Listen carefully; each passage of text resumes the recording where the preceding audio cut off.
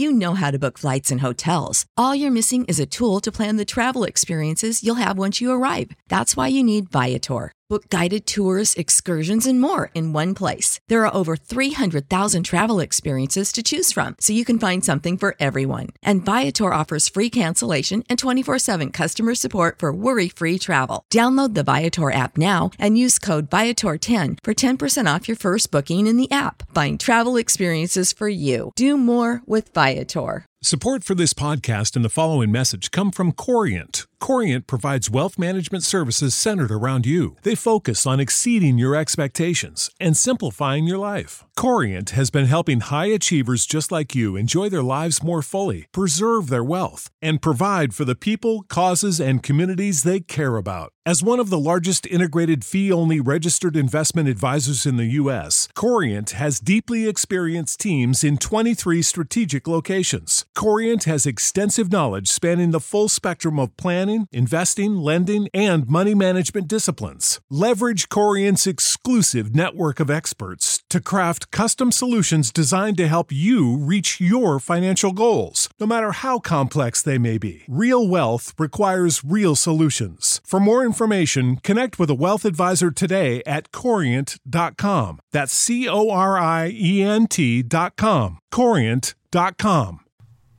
Hey folks, this is Jason Lewis, the producer of the From the Shadows podcast. I just want to remind you about our website, FromTheShadowsPodcast.com. We have a Facebook page. We would appreciate it if you like and follow.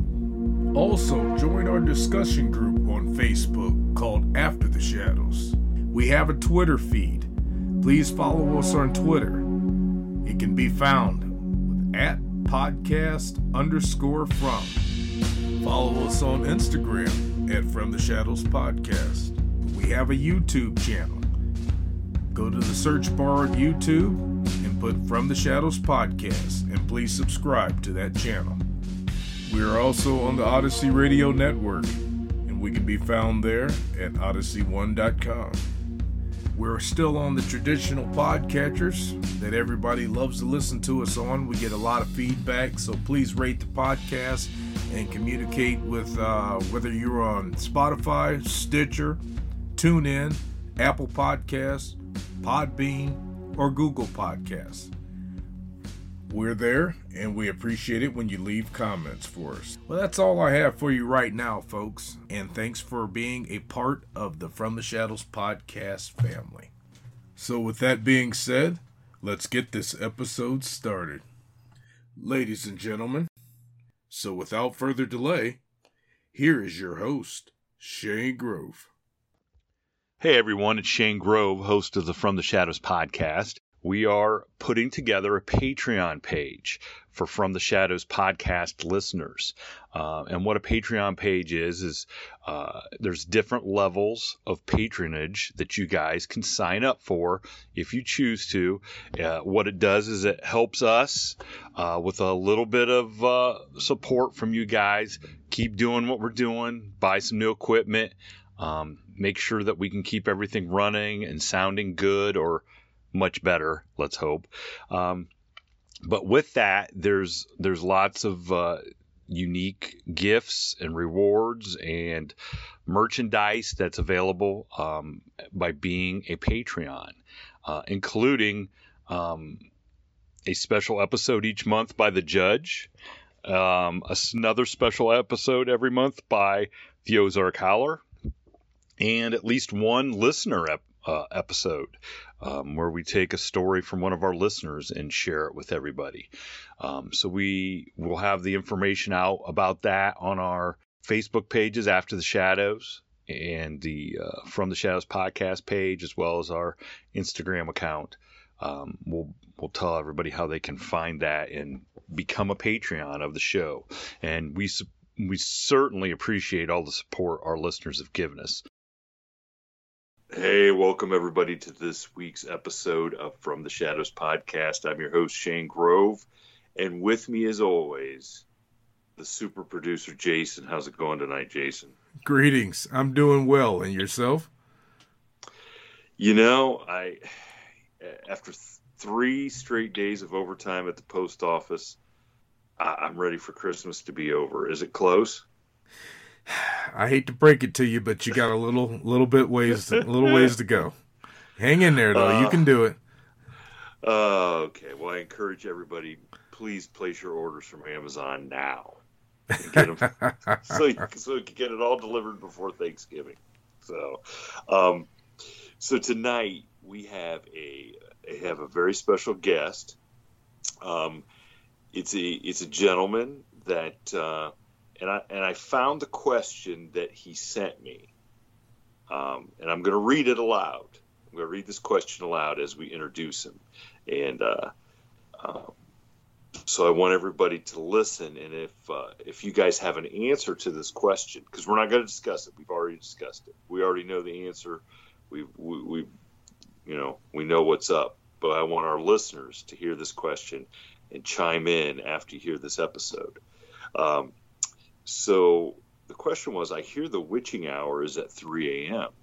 My question is, does the supernatural observe daylight saving time? Thanks, Scott. Which leads us to our very special guest, Scott. How you doing tonight, Scott?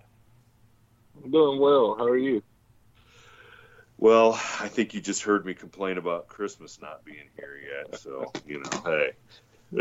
But as we talked before we got on air, that was a great question, and I've since heard an answer for it that I guess I can't dispute. So thank you, Scott, for posing that question and making me aware of something so obvious that it did deserve a little research and deserve an answer. So I hope our listeners feel the same way. They go out and see just what happens for daylight savings time and how the different time zones across the world. How does the witching hour just never stop? Is it like the song 5 o'clock somewhere? It's always the witching hour somewhere.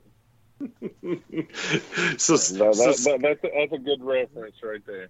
That's a good reference. Well, I've written a couple songs with the guy who wrote 5 o'clock somewhere, and he always enjoys it when I send him something stupid about his song 5 o'clock, because people have just hijacked that saying. And so maybe I'll I'll text him tomorrow and say, is it it's 3 a.m. somewhere, it's the witching hour. Can we turn that into a song? Although I don't, Halloween hit there. Yeah, although I don't think we could probably win a Grammy for that one, like he has for 5 o'clock somewhere. So, or the hundreds of thousands of dollars, but that's neither here. We're in it for the love of the art.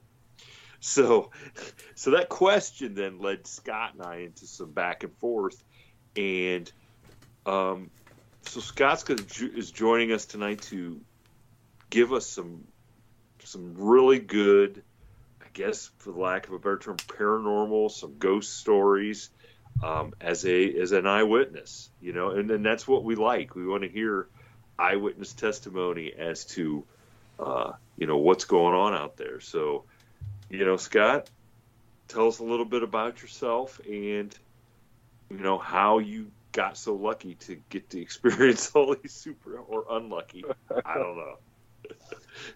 I would not call it lucky by any means. My name's Scott. I live in northeastern Kentucky. I've lived in basically Kentucky and Ohio most of my life. And I've never been one to go searching for anything. Like when people say, "Oh, there's a house that's haunted. Let's go search for ghosts." No, not me.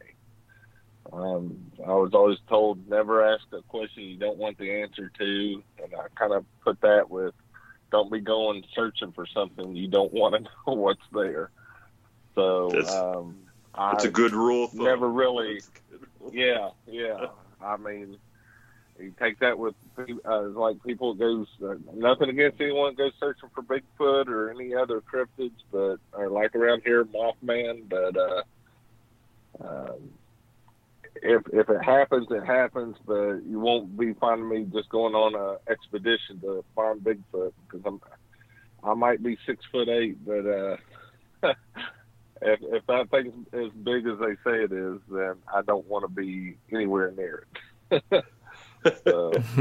Yeah, 6'8" might even be small compared to what eyewitness reports are of Bigfoot, Sasquatch for sure.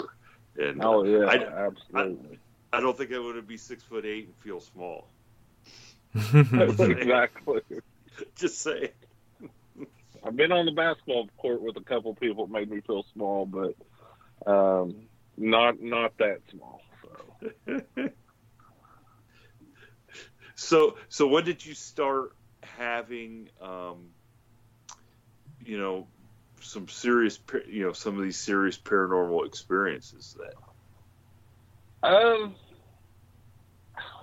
mean, like when I was in college, I heard stories. I saw things that didn't make sense. That's just college. I'll tell this one. Let's be honest. Yeah, that's just college.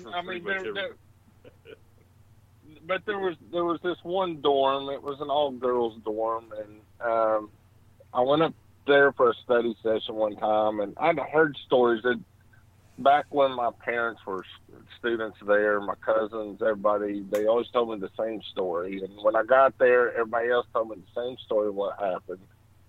And supposedly this girl, there's two versions of it. Either she got pregnant and she was shameful for being pregnant and she jumped off the top floor, or there was another story that she got pregnant and the boyfriend, they went up to like the sun deck or whatever that is on the top floor, and he shoved her off. Anyway, but how the story goes is one of the things is it's the elevator, and people say they hear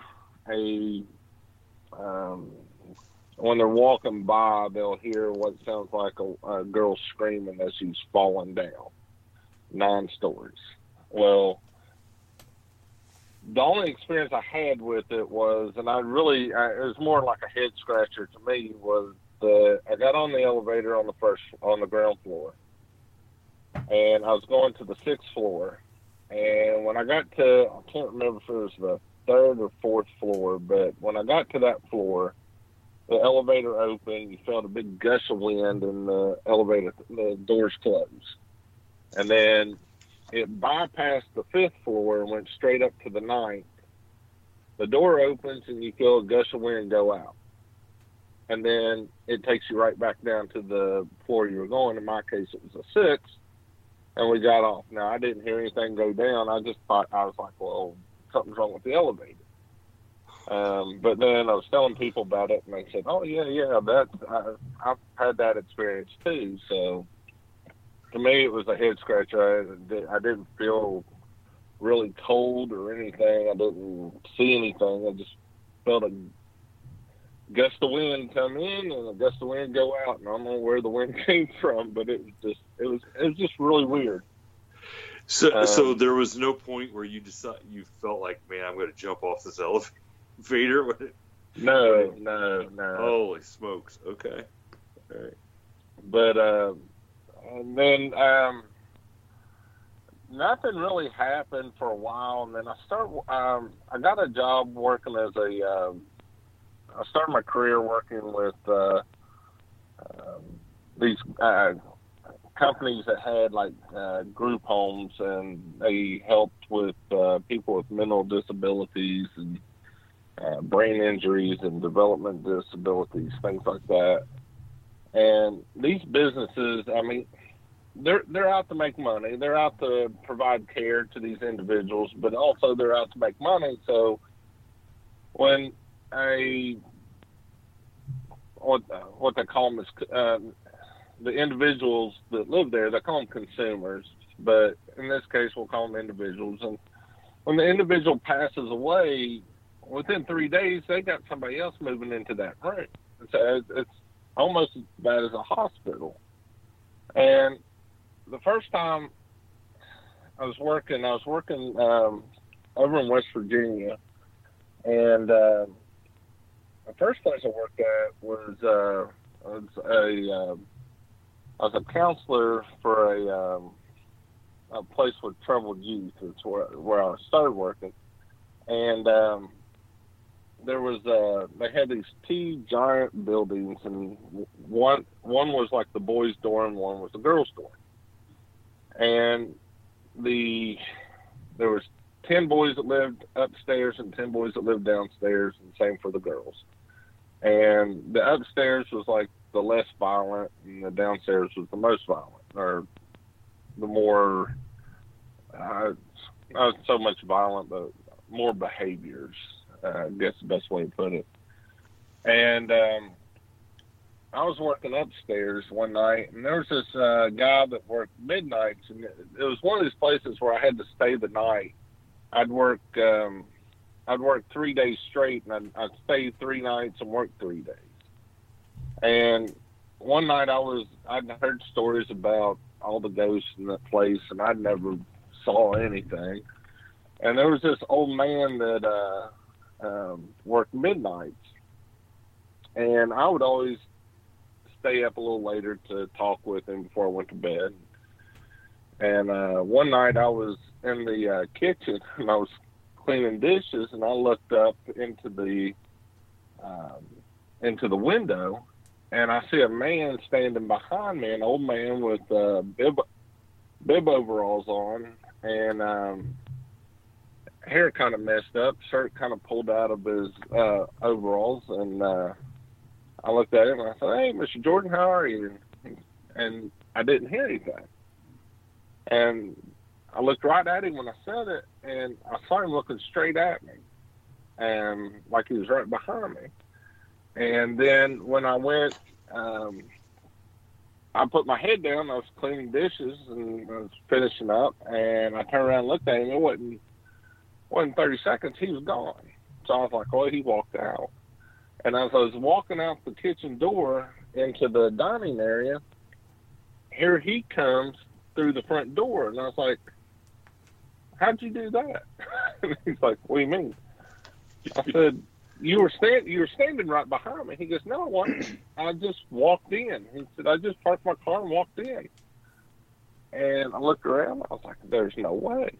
So the next morning, I go downstairs, and I asked one of the other counselors downstairs. I said, told him the exact story I told you, and he goes, "Yeah, you saw the old farmer."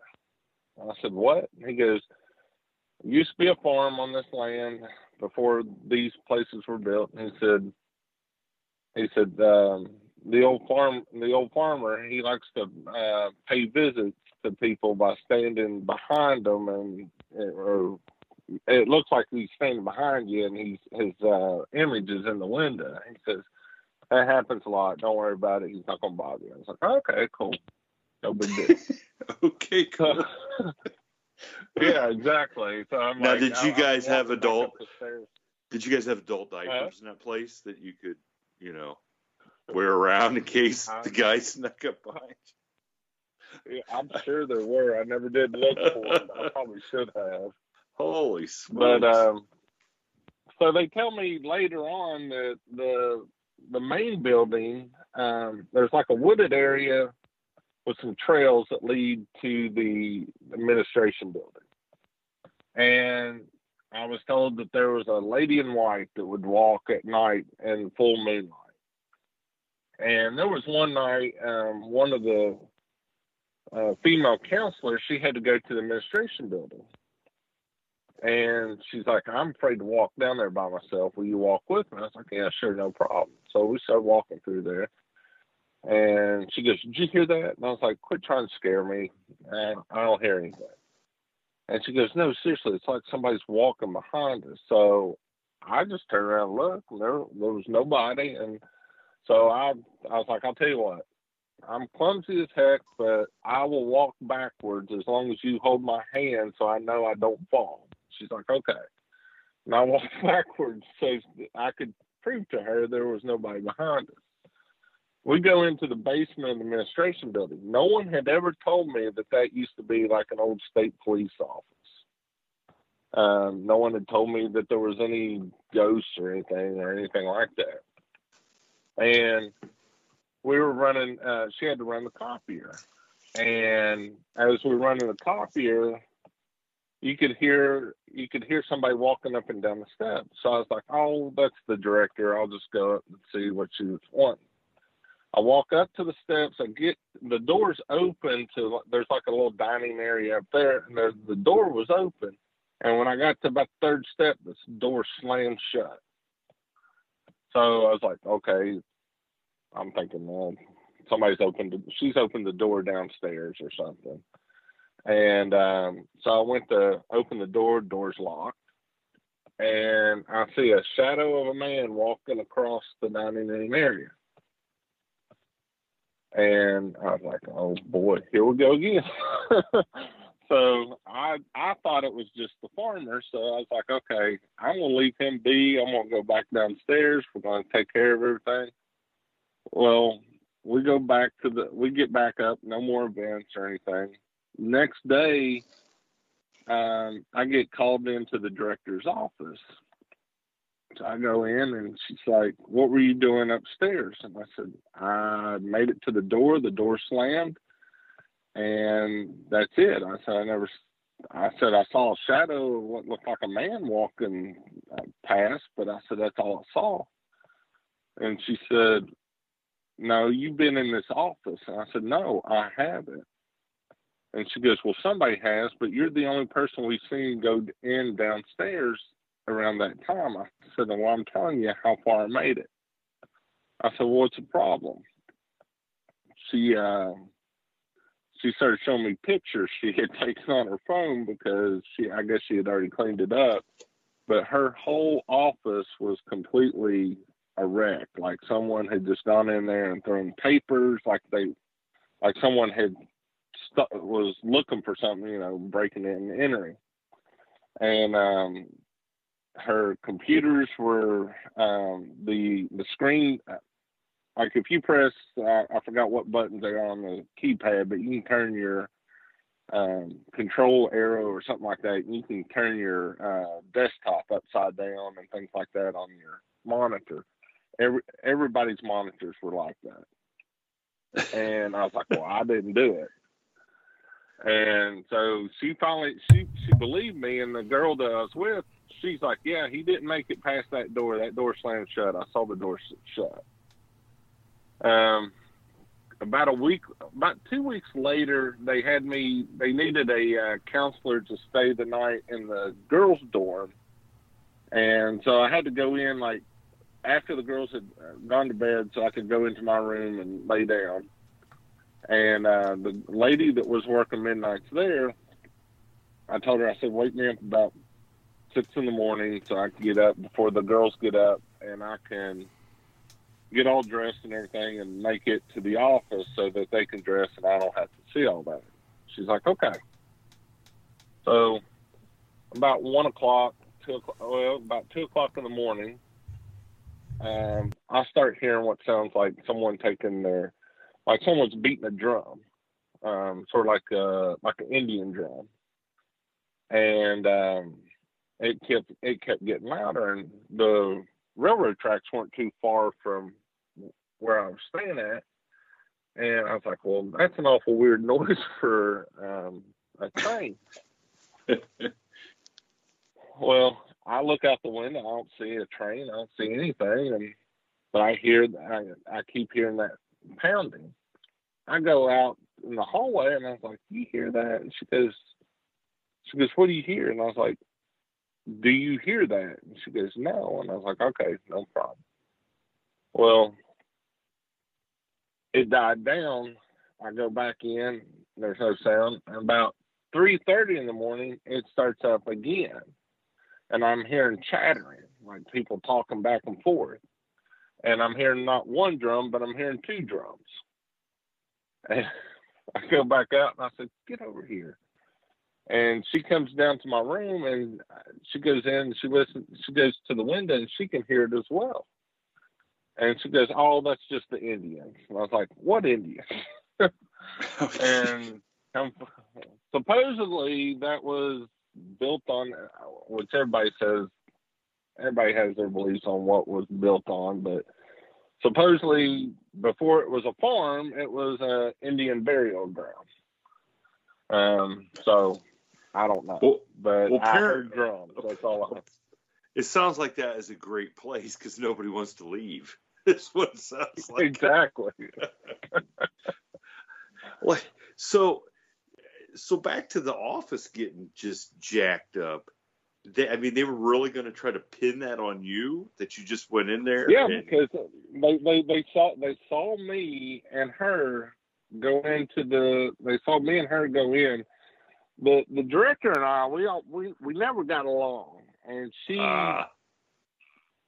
she figured I was going to play a mean practical joke on her. I was known to play practical jokes on people, but I would never go in somebody's office and just rampack or, go through and just throw stuff around. I would never do that.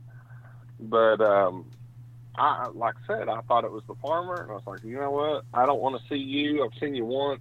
Let's leave it at that. But that door, I will say that. I'll say about the door. That door never did.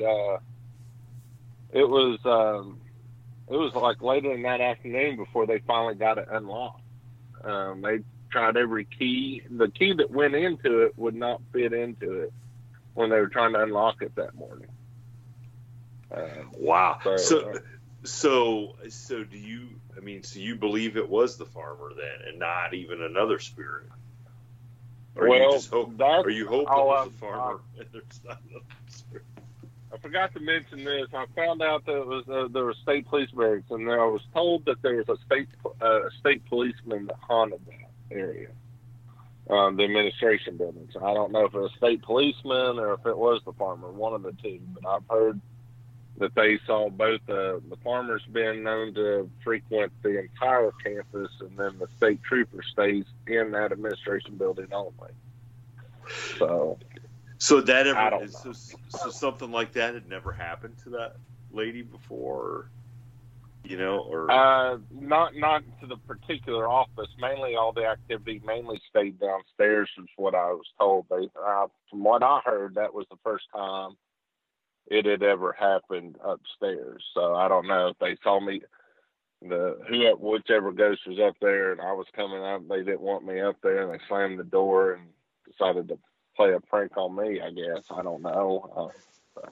I guess ghosts have a sense of humor at some point. Well, wouldn't you have to stick around some of those places for an eternity? Yeah, you'd have to. Yeah. The Ozark Howler always makes that point. Look, if I'm a ghost, I'm not sticking around. I'm not sticking around where I worked. I'm going to the beach. Exactly. Yeah, I'm going to Hawaii and hanging out there. I just don't know how. I don't know how you have the nerve, especially after the first thing. You see somebody behind you. I just don't know how you have the nerve to spend the night in the place, night after night, knowing that you could. I don't know. I couldn't do it. That's for sure. Now, a couple of years later, somebody had asked me if I would help be a head administrator for a local trade school around town. And I was like, yeah, I got some time on my hands. I can help you with that. So we moved. Things were okay at the first location we were at, and classes started growing. So we moved over to and I needed a break from group homes, things like that. So I don't know why. Yeah, I got some time. Yeah, I got some time on my hands. I'll help you out. So I was mainly there to help write grants and things like that for him. And when he fell ill, and so I had to take on more responsibilities within the school as far as the administration. So I got us a great deal at a new location. It was an old post office / old judge quarters, or old courtroom. And So kind of give a kind of layout of this place. It sits right in the middle of this town, and right next door is the police station, and right around the corner is the fire station, and across the street's the bank. And it's a big granite building, and the downstairs was the post office, while the upstairs was the courthouse. And so when we moved in and everything, my office I found out later, was the old jail, or the old holding cells before they went to court.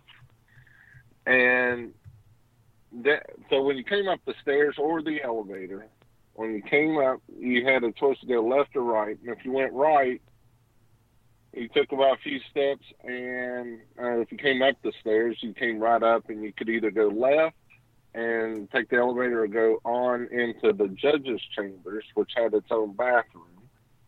And then if you took a right, you went into my office, and if you went down the hall, those were our classrooms on the right. On the left was the courthouse, or the courtroom, and we were told not to go in the courtroom for any reason. I was like, okay, no problem.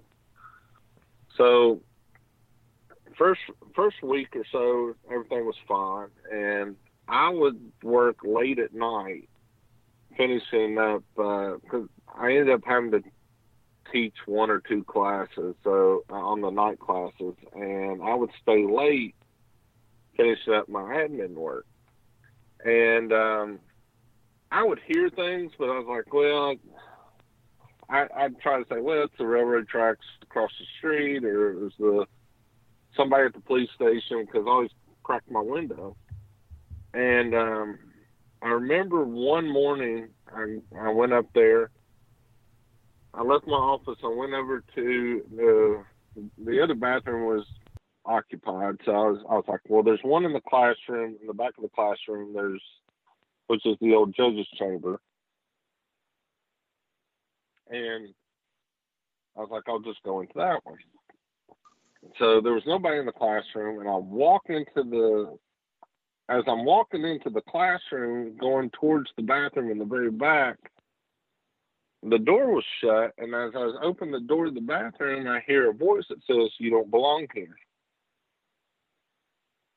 And I was like, well, that's a weird way to tell me not to come in the bathroom. I was like, okay. So I didn't see, the way my desk said, I didn't see anybody walk back there, and I couldn't see anybody back there. So I went back to my desk, and I was like, well, I'll just wait till the other bathroom's unoccupied. Well, I didn't hear anybody come out of either bathroom, so I went back and to the judge's chambers classroom area. Went back to that door, and I hear a voice, plain as day, says, "I told you, you don't belong here. Get out." And I said, "Yes, sir." And I walked back, went to my office, shut the door. So later in the day, the guy that ran the school, he came up to visit, and I said, go in the judge's chambers, go to the bathroom, and see if anybody tells you to get out. And he walks over, opens the door, goes right in, nothing. I was like, you gotta be kidding me. So,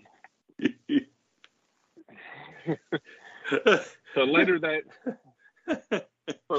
night, I decided, I'm feeling kind of weary about the place now, and I'm thinking, and you got to go to the bathroom. I mean, that's the worst. Yeah. I ended up going across the street to the bank and using theirs. So, excuse me. We went to the night class came in, and we were going over some. I guess it was a test prep or something. And I was like, why don't you y'all just come into my office? I got to get this work done. And we'll do everything. I'll multitask. And so, about an hour into it, I asked them, I said, will you shut that door? And they're like, yeah, sure. So they shut the door to my office, and we're sitting there talking, and I knew there were some people walking up and down the hallway. And all of a sudden, all the lights go out. but they're only in my office. All the other lights are on. So I call maintenance. They go down. They look. There's nothing wrong with the breaker. I was like, well, my office is dark. So they change light bulbs. Nothing happens. They change out fuses, and then nothing happens. And then about 30 minutes later, lights come back on. No problem. So I marked it up as old building, weird wiring. Well, I watched maintenance leave. I watched the first class leave. The second class came in, and there was nobody in the there was nobody else in the building. And this is I think it's a 3. It might be a 4-story building. I think it's 3 though. But I remember I had him shut the door, and this guy that was sitting next to the door, he goes, "Do you hear that?" And I was like, "What?" And he doesn't open the door, but we all get real quiet, and you hear people talking back and forth and walking up and down the hallway. And I said, "Open the door." He goes, "Oh, I don't want to." I said, "Open the door." So I went up and opened the door. There's nobody there. Then all the stories started coming out. One girl that was in the class, she told me that on her way up the stairs, she saw a man walking out of one of our classrooms into the courtroom wearing like an outfit from the 1940s. And it's around Halloween, and I'm like, okay. I said, "What's wrong with that?" They're probably having a party over there. And she says, "No," said, "He walked into the courtroom." And I was like, "Okay." And she goes, "The doors are locked. He walked through." I was like, "Okay, yes." Another one told me that she saw the same guy, same description, do the same thing, but when he got in the middle of the hallway, he looked at her and tapped his hat to her, and then walked through into the courtroom. So, like, he acknowledged her. Like, yeah. It's not like the first one could just be a residual person going, right. Oh boy, okay. So I'm getting a little weirded out now. So there was a guy that worked for a company that did the 3rd floor, and he stayed late at night too.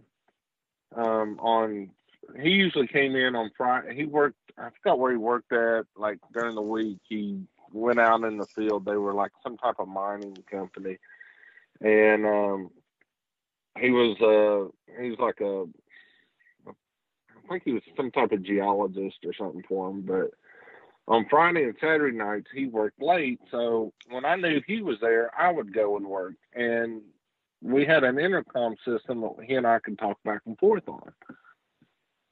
And one night, it was a Saturday night, and there was nobody in there but me and him. And the elevator comes up to my floor. It dings. I hear the elevator doors open. I hear people talking on the elevator, but there's nobody coming off on my floor. And then the door shuts, and it goes up to the 3rd floor. And I got on the intercom. I said, "Hey, are you expecting anybody?" He goes, "No." And I said, "Well, I heard a lot of chatter on that elevator." Well, he goes, "The elevator door, it opens, but there's no one there." And he doesn't hear the chatter. And I was like, okay, it's my imagination then. Well, then I'm sitting there, and I had my door open, which is probably the stupidest thing. I probably should have kept it shut. But about 20 minutes later, I'm sitting there, I'm hearing chatter again, and people walking up and down the hallway. And all of a sudden, I mean, my back is to my door. I'm right in front of my computer. And the door just slams shut. I jump out of my chair, and I'm looking, I'm like, what in the world? Needless to say, that night I got so scared that I called the police next door to see if they'd give me an escort out of the building. and that wasn't the first time I called them. It was probably, that was the first time I called them, wasn't the last time I called them, I should say.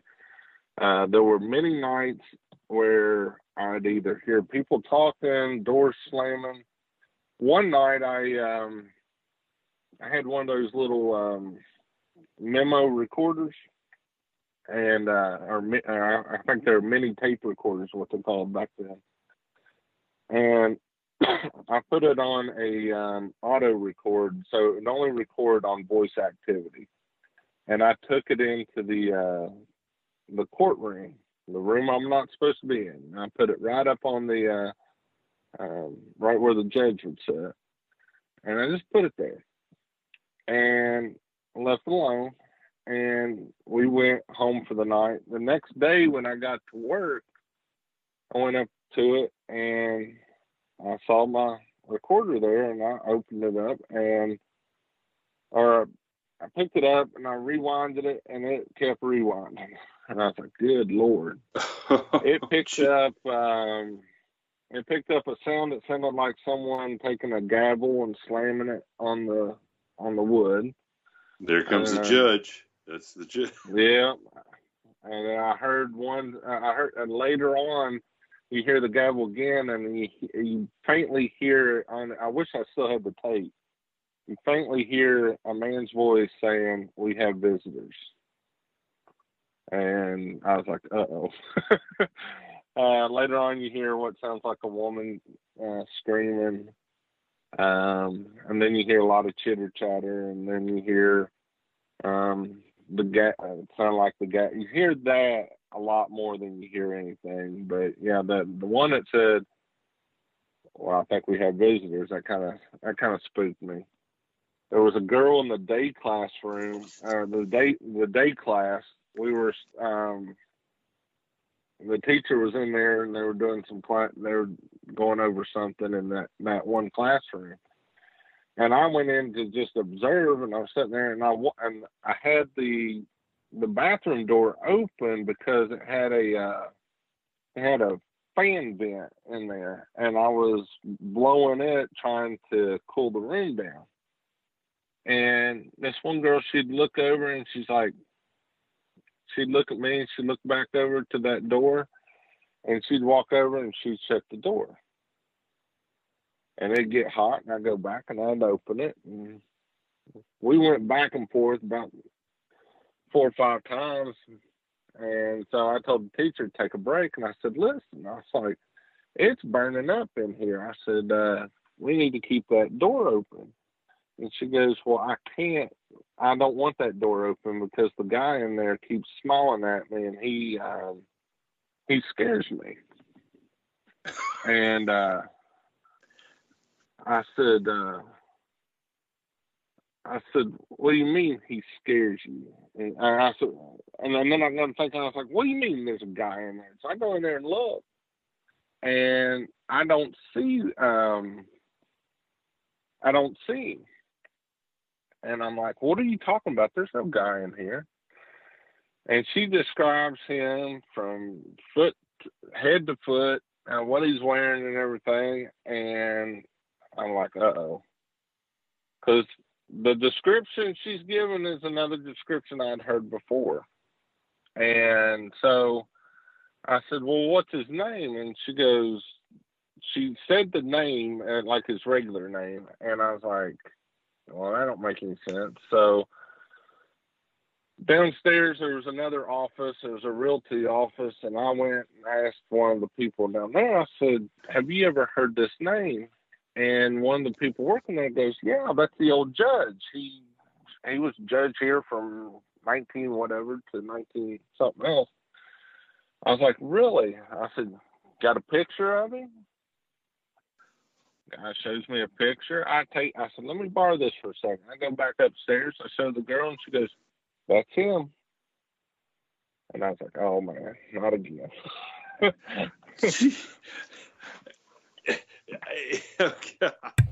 So let me ask you this: what is, at this point in your career, what's worse, being at that place and being there at night and having that stuff happen, or being in this school type setting and having all this stuff happen during the day, during the night, and multiple people seeing it?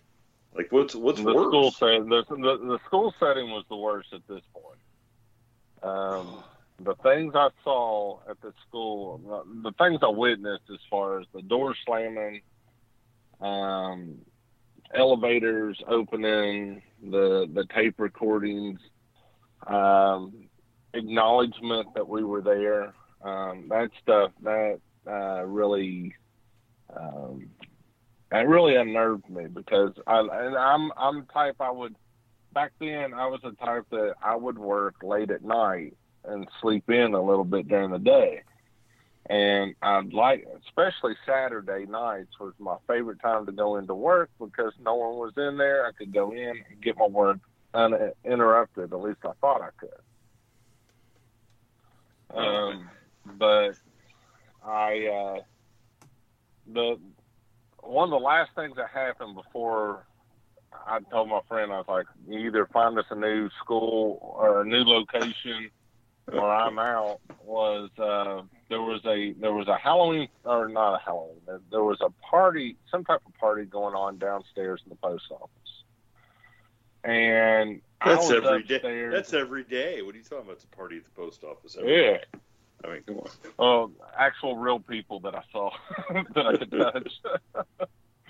But I was upstairs, and I was typing away, and there was kids running up the stairs and everything, and I didn't mind. I'd rather have the kids up there than anybody else. And I never actually saw anything. I would hear things, but I never saw anything. And I walked out my office, and I looked to the right, down towards the end of the hall, and the last door in the hallway, which was the very back door, the door handle was shaking, like someone was trying to open it.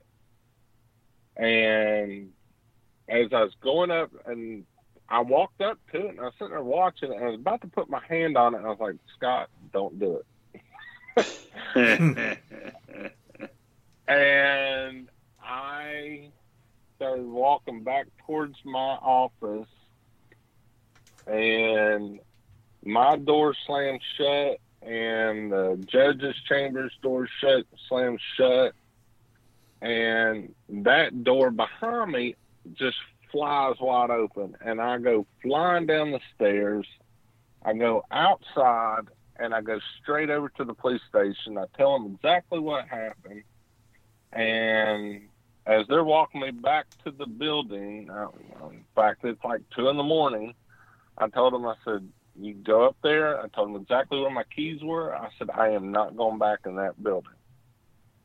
And they went up there. They searched the whole place. The maintenance people came back over. They were looking all over. No one could see anything. No one could see anything, period.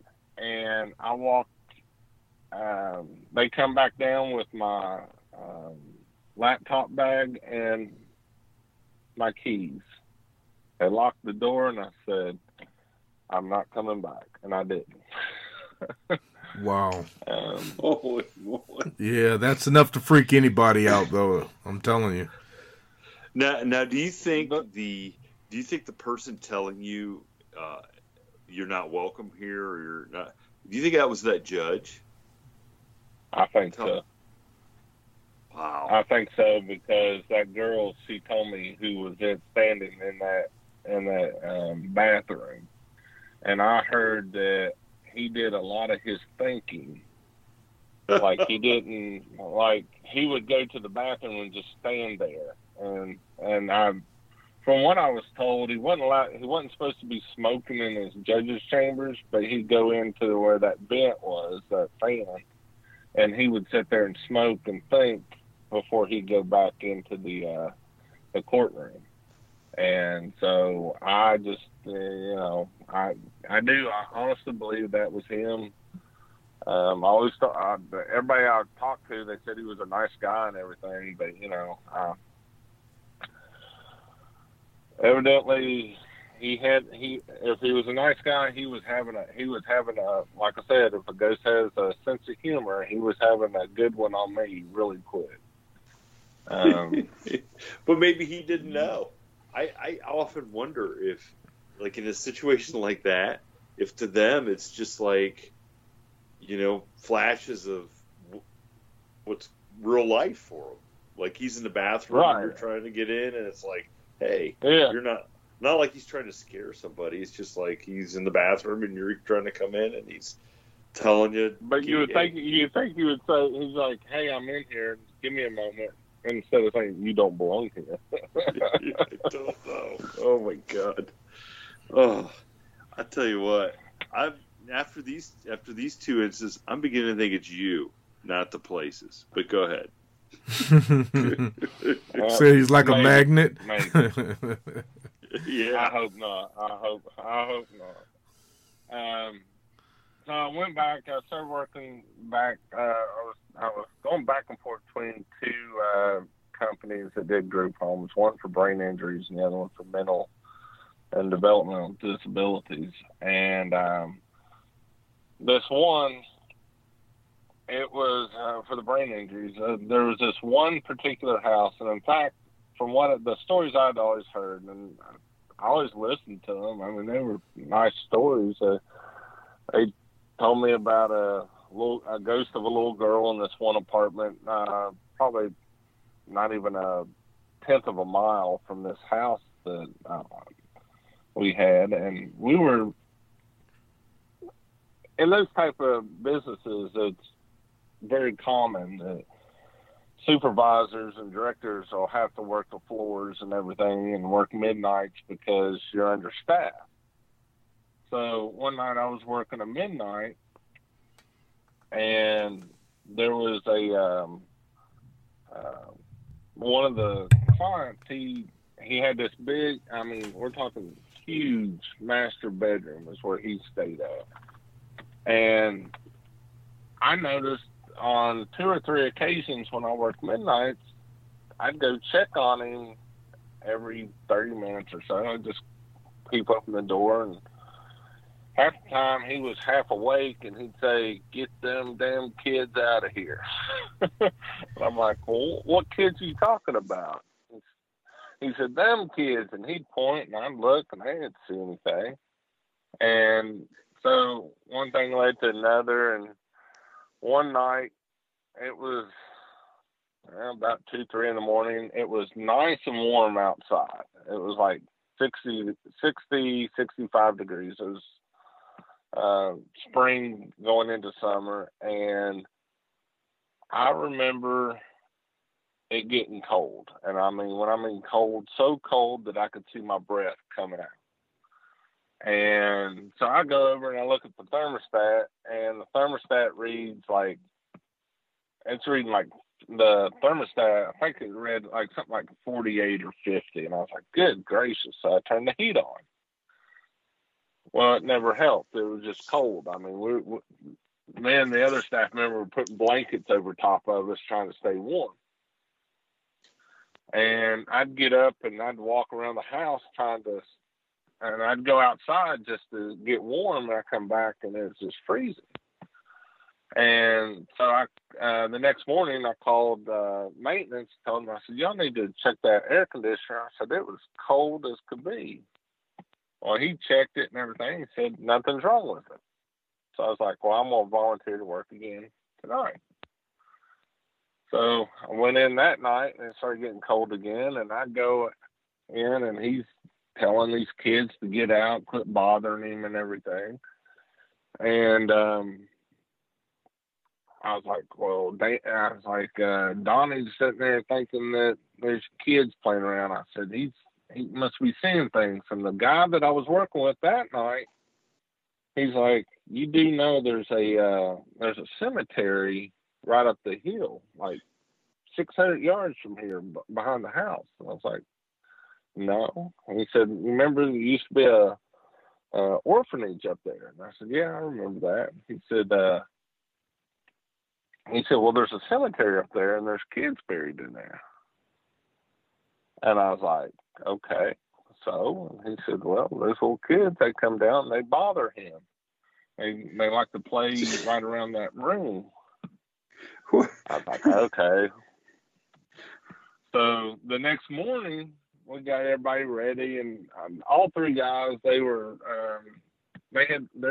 two of them were in wheelchairs. We got them ready for breakfast and everything. And as they were going off to their day programs and everything, I had a staff meeting with four other staff members, and we were standing in a circle in the living room area. And we're sitting there talking, and I started looking and paying attention to everybody as we're talking. And I see shirts being tugged, like they're being tugged from the back. And it was like, guy in front of me, directly in front of me, his shirt gets tugged. And then the one to his left gets tugged, and the next one. And it went right around. And when it came to me, I felt mine get tugged. And I was like, what in the world? And they're like, oh, that's one of the kids. And I was like, what? And, but that's all I experienced there, was just the tugging and the freezing cold, and the other guy complaining about that. But the other group home over in West Virginia, when I was working over there, this was I just hired this one girl to work at this one group home, and I asked her.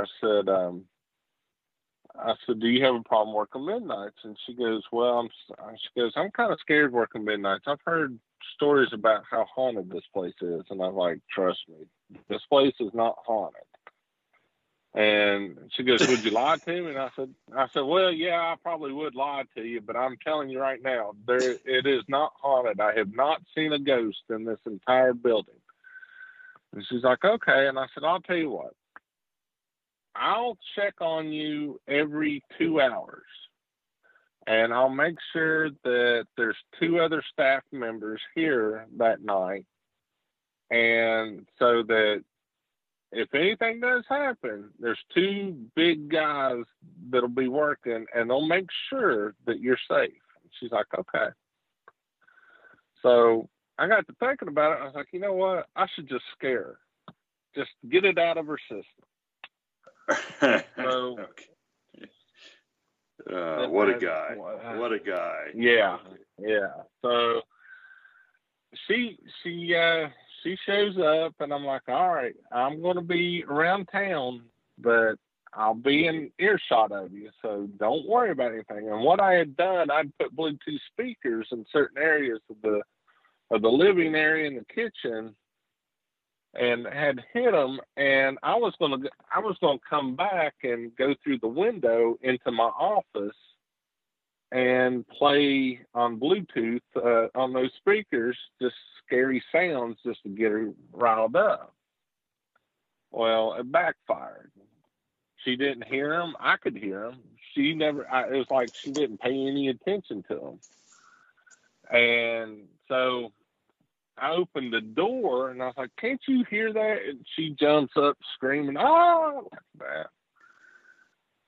And so I get her calmed down. I'm sitting down, and I go to sit down on one of these sofas over there near her, and I was talking with her. And it was probably about, I want to say it was about 3, 4 o'clock in the morning.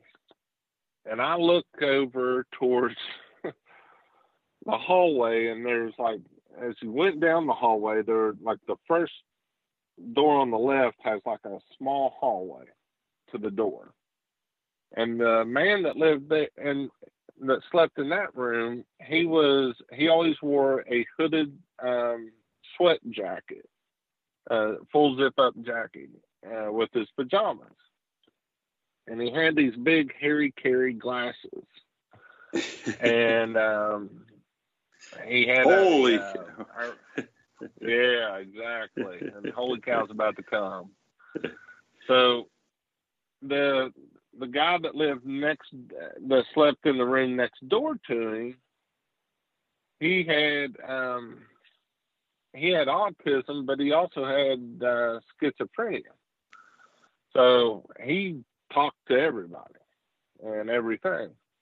And they shared a bathroom together. Well, we'll call the first guy Mark, and the other one we'll call him L. And Mark, he wasn't, when he got out of bed, there was a bed alarm. So if he got out, we could hear it. We knew he was out of bed.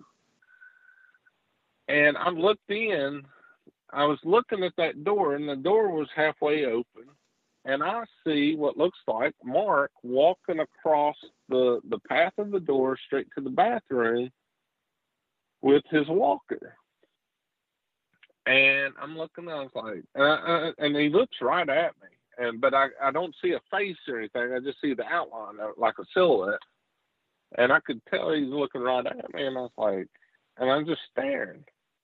And that girl goes, "You see something?" I said, "I don't know." I said, "Probably nothing." She goes, "What did you see?" I said, "I don't know. I'm going to go and check."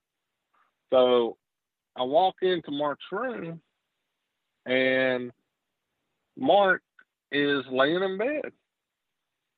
Now, I saw him walk across and go to the bathroom. So I go back out, and I look at my staff, and I'm like, "Where is Mark's walker?" And they're like, "Well, we put it up in the closet because he's not feeling well and he's not supposed to be walking unless we're with him."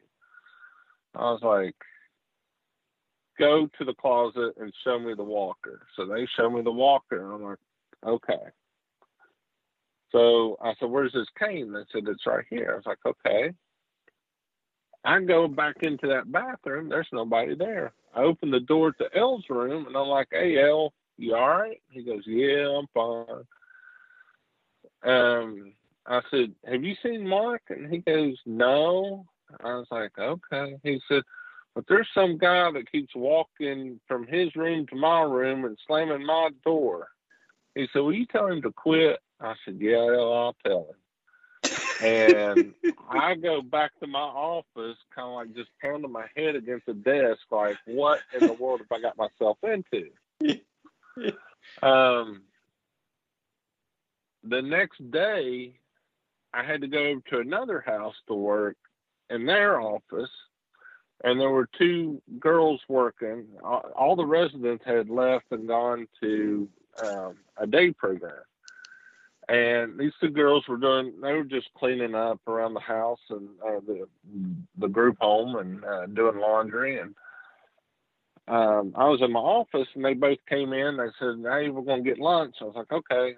So I knew one of them left, and the other one was in the kitchen area. And I went in and talked to her and asked her to make me a cup of coffee. And the next thing I do is I go to the staff bathroom. Now, the staff bathroom key, it sets up on like a cork board. And I go and I see the key, and I went to unlock the door, and I hear, "Don't come in." I was like, "What?" I said, "I'll be a minute." So I go back. I was like, "Okay." So I put the key back up. I go into the kitchen. I said, "Didn't Brittany leave?" And she said, "Yeah." I said, "So who's in the bathroom?" She goes, "Well, nobody." I said, "Is the nurse here?" And she goes, "No, I don't think so." So I walk back to my office. No nurse. I go outside. I look. There's nobody else's cars there. Go back to the bathroom. This time I take the key and I open the door, and there's nobody there. And I was like, "Okay, this ain't working out good for me." So I told him, I said, "Well, I'm going home." So I went home, took the day off, took the next day off. So it's like coming around Halloween again, this area. And this little area where this one group home is, the community it's in, around Halloween, they have ghosts. They have a Civil War reenactment, and they have ghost tours going around.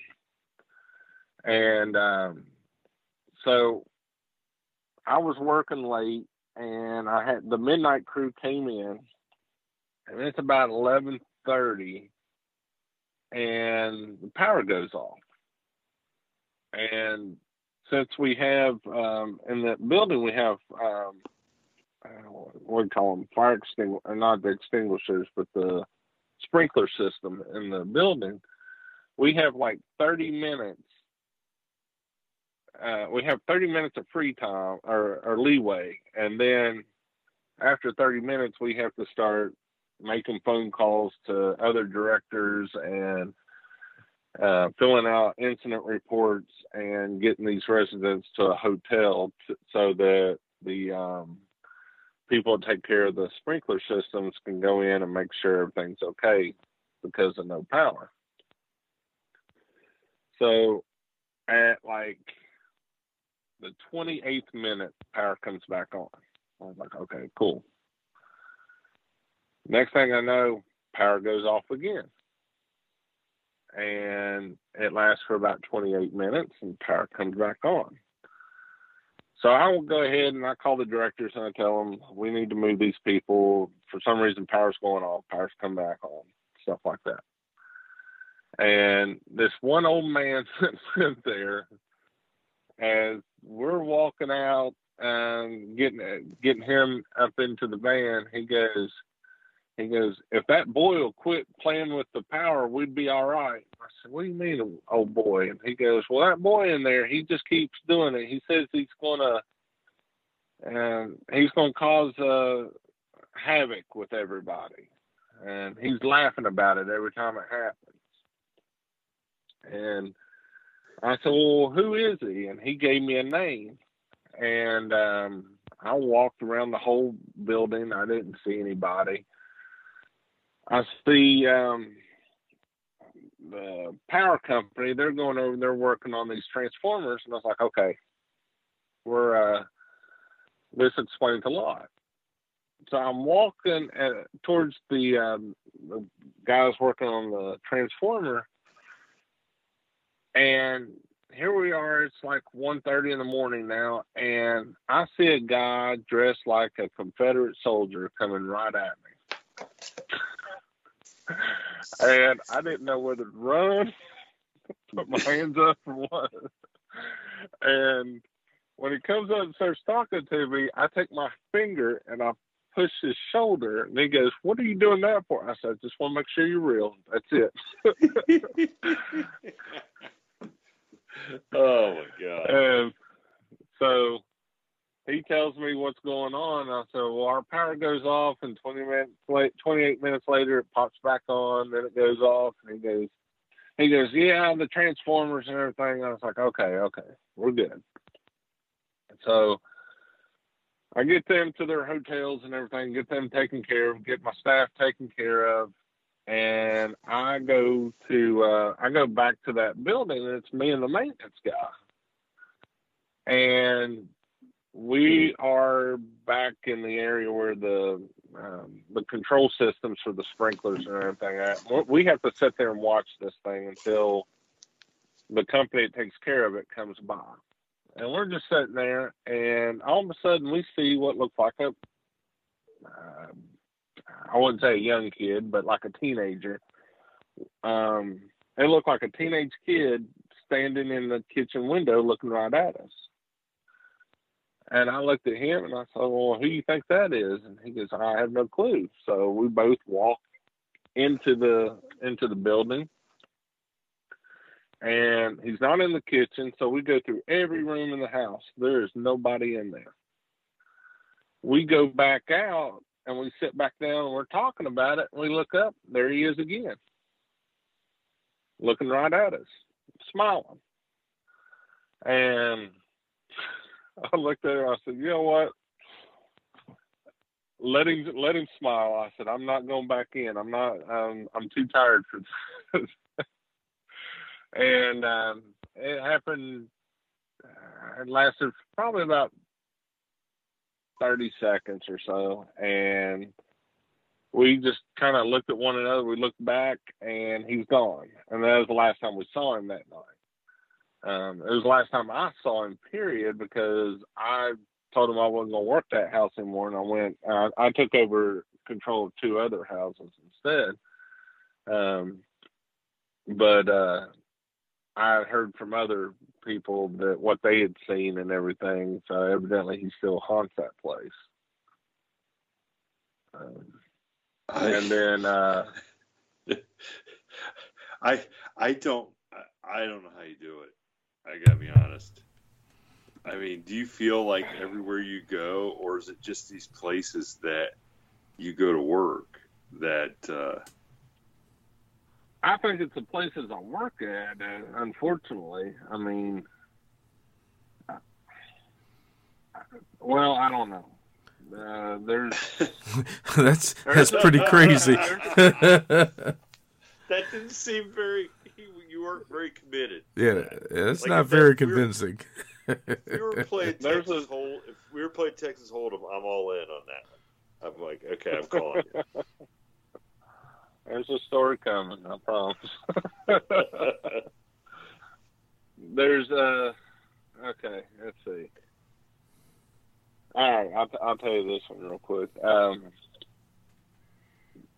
I won't give too much of the location because I don't want people, even if there's people around where I live, trying to find this place because they can get hurt and they can get a lot of trouble if they show up there. But kind of give you an idea.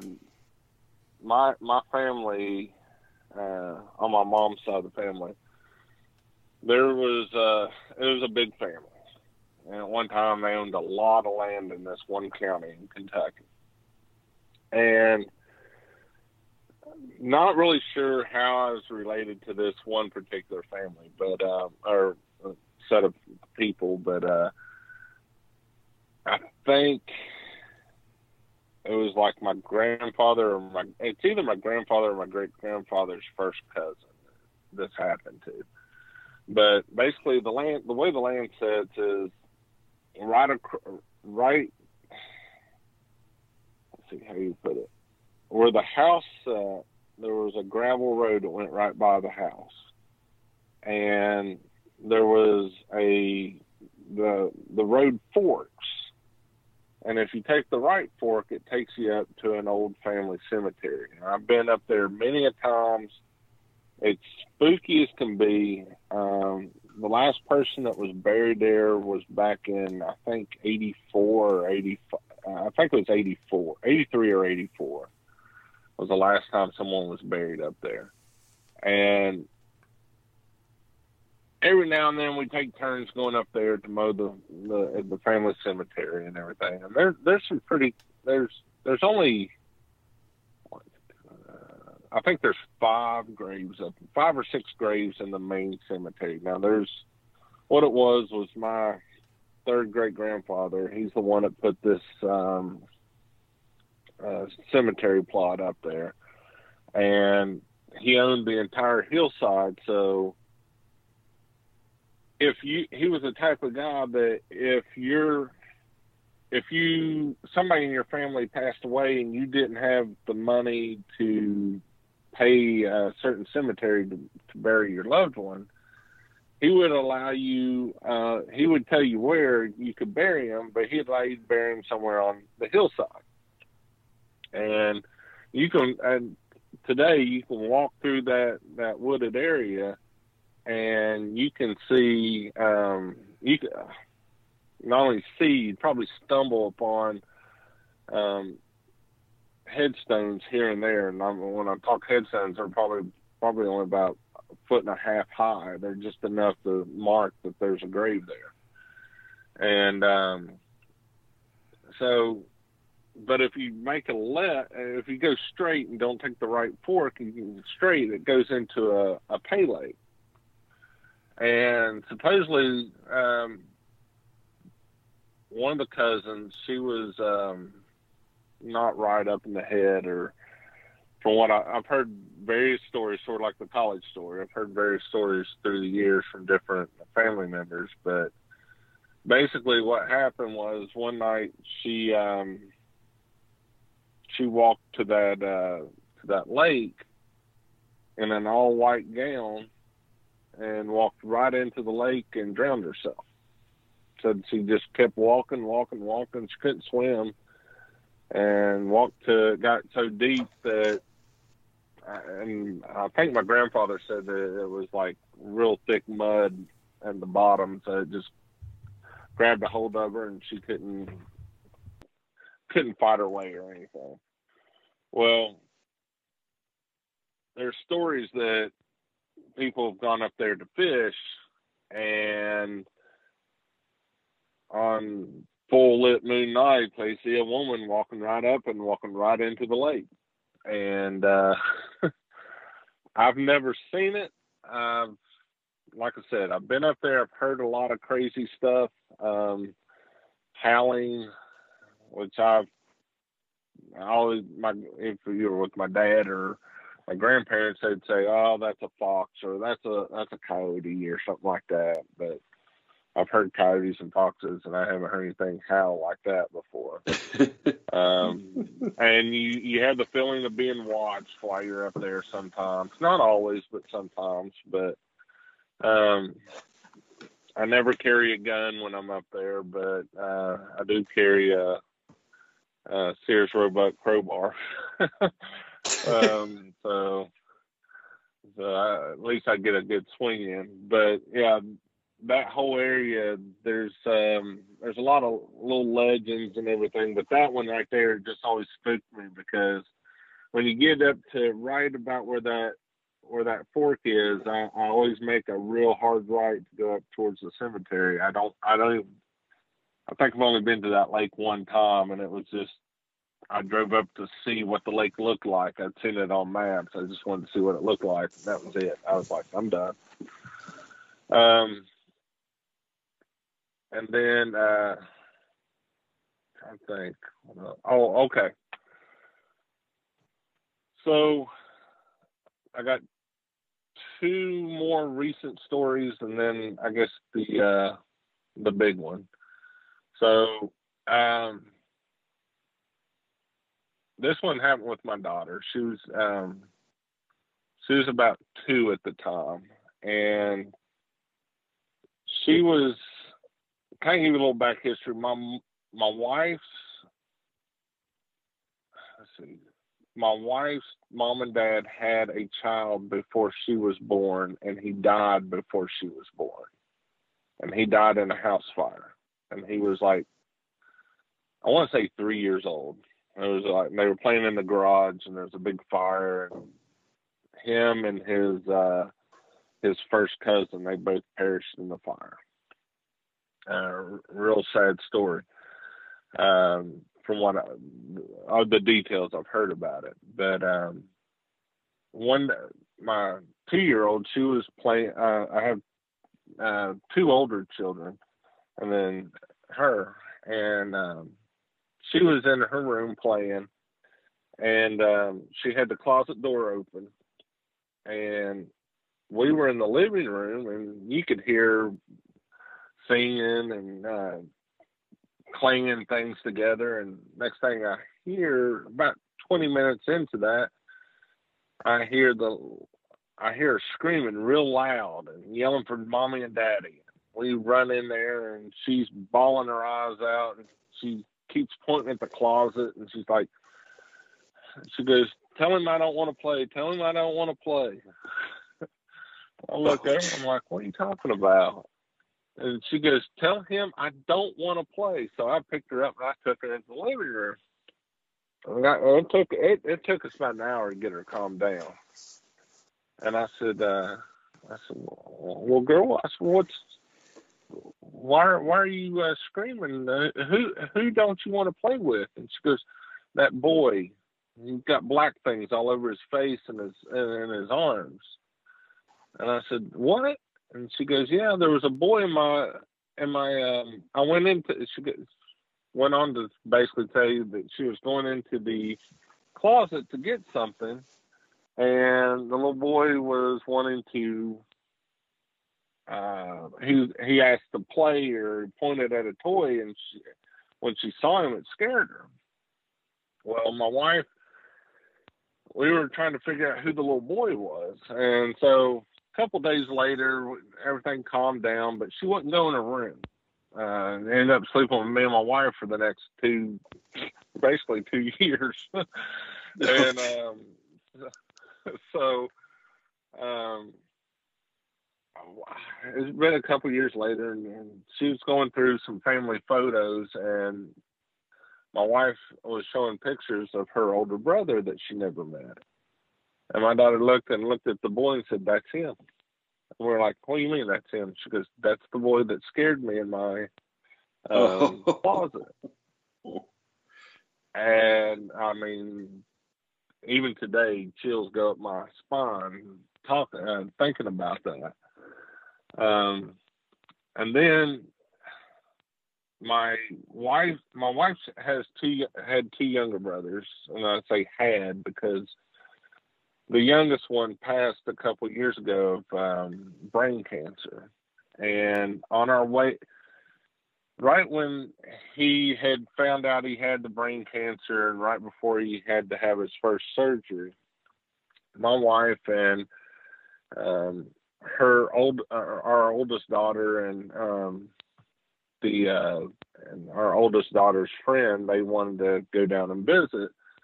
And because of our work schedules and vacations and everything, we really couldn't take a full week off, and we couldn't really fly down and fly back. And we had to go to Naples, Florida.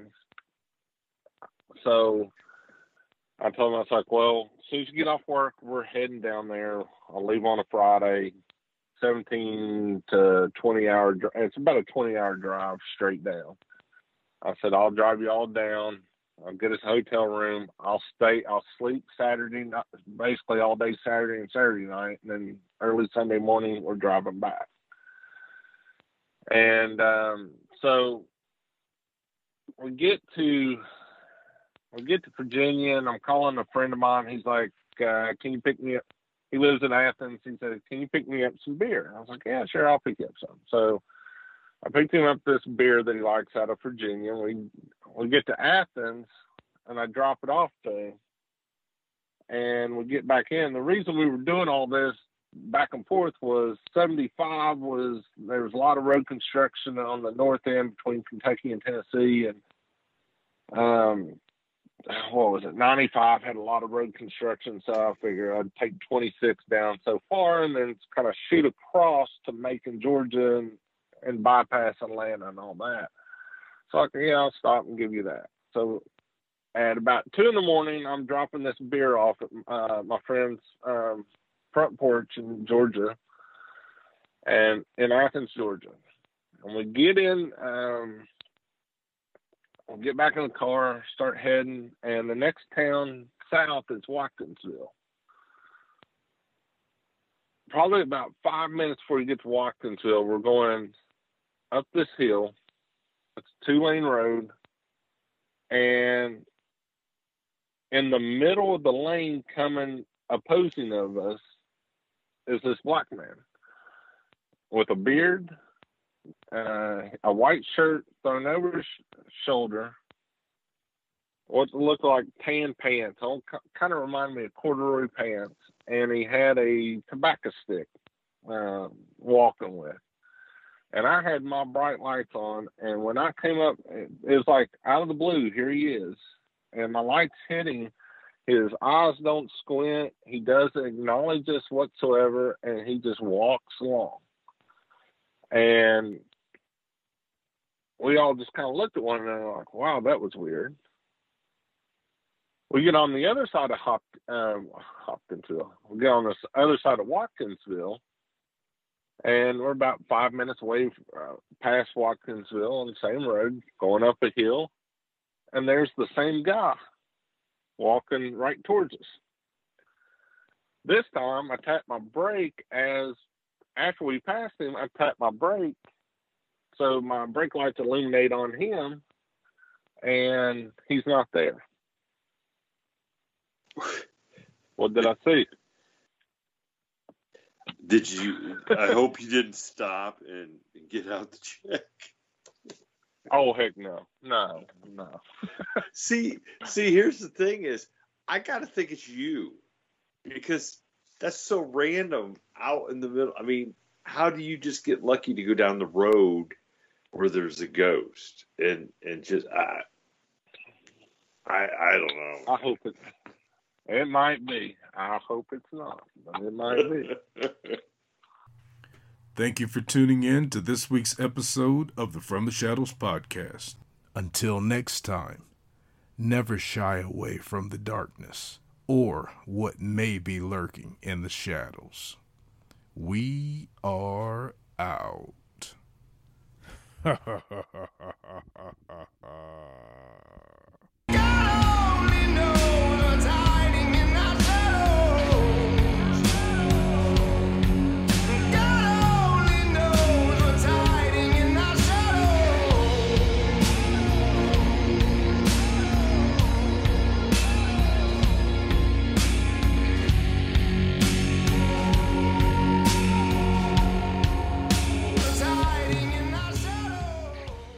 Sick of being upsold at gyms? My guy, you're currently a base member? For $90 more, I can upgrade you to our Shred membership. For $130 more, you'll be a Swole member. And for just $300 more, you'll reach Sweat Platinum. At Planet Fitness, you'll get energy without the upsell. Never pushy, always free fitness training and equipment for every workout. It's fitness that fits your budget. Join Planet Fitness for just $1 down and $10 a month. Cancel anytime. Deal ends Friday, May 10th. See Home Club for details. Prescription products require completion of an online medication consultation with an independent healthcare provider through the LifeMD platform and are only available if prescribed. Subscription required. Individual results may vary. Additional restrictions apply at lifemd.com. Read all warnings before using GLP-1s. Side effects may include a risk of thyroid C-cell tumors. Do not use GLP-1s if you or your family have a history of thyroid cancer. If you've struggled for years to lose weight and have given up hope, did you know you can now access GLP-1 prescription medications through LifeMD? LifeMD is now offering eligible patients online access to GLP-1s, the breakthrough prescription medication that can help you lose body fat and weight. Listen to what people are saying. Probably the easiest thing I've ever done. The medication comes in the mail, and it's very easy to use. I've been able to live my normal lifestyle, and I've lost 20 pounds already, and I've never felt better. It changed my life. And here's the best part. Your insurance may cover 100% of the cost of your medication. So go to TryLifeMD.com to have your eligibility checked right now. Get started today at TryLifeMD.com. That's TryLifeMD.com.